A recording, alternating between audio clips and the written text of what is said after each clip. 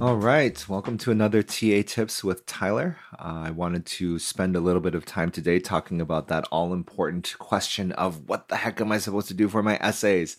For all of you who are rising seniors right now, I'm sure that's very much on your list of things that you need to figure out how to do over the course of this summer ahead of your applications in the fall. And one of the biggest questions that we run into with students is that they will sit down to start writing their essay and they'll look at a blank page and they will continue to look at this blank page kind of forever. And so, one of the biggest challenges for students is how do I start thinking about how to tell my story? How do I find that narrative that is unique to me, that can be compelling to a university admissions officer? All of these are good questions, but hard for a student who in high school has never practiced creative nonfiction, is not used to necessarily reflecting all that much on their own past, and is not used to synthesizing those experiences in a meaningful way, to all of a sudden say, well, now your entire future depends on your ability to do this and do so in 650 words can be daunting.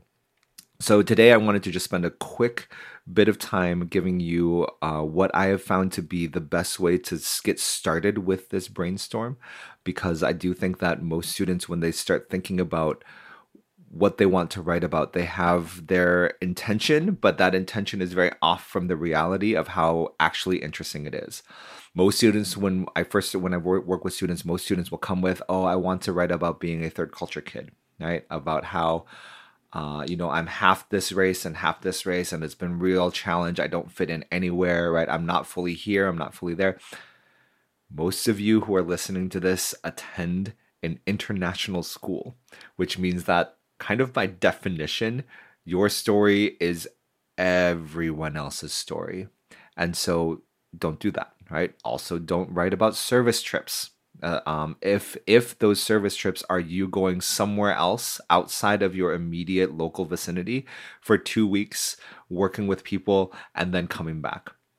Because what that communicates to the admissions officer was, look how much these people helped me to come to some self-actualization, right? That's what you're telling the admissions officer. If you write about those experiences because you haven't continued to engage with that and really build it up, right? All you are communicating to the admissions officer, basically, right, is that I'm selfish, right? And so try to move away from those immediate, obvious stories that you think might be great, because honestly, they're really not, right? So in terms of brainstorming, here's what I would recommend you do, right? There are a bunch of different essay prompts, all kind of across the different educational systems. There's Common App, there's Coalition, the UK has UCAS. For the UCs, there are personal insight questions. Every school has their own list of questions. What I would recommend you starting with as an initial brainstorm is to look up the UC schools and look up the personal insight questions. And the reason I recommend starting there is that the UC personal insight questions are 8 questions. You have to choose 4 of them, right? And for each of the questions as listed on the website, there are follow-up guiding questions for, like, here's how you should think about it. Here are some examples of what works and what doesn't, right? And so they will help you brainstorm, because they are specific questions, and just the process of answering all of them can be very, very helpful for you to kind of understand what your story could potentially be. The other reality is it requires you to make some executive decisions around what makes sense together, because of these 8 questions, you can only submit 4. Right? And a lot of the questions do have some overlap.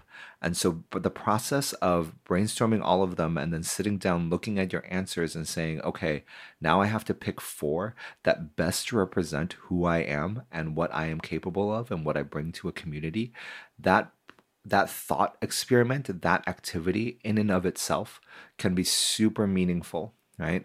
In terms of pushing you to make some creative executive decisions around what you want your narrative to be. And then that in turn can feed very directly into the Common App, to the personal statement.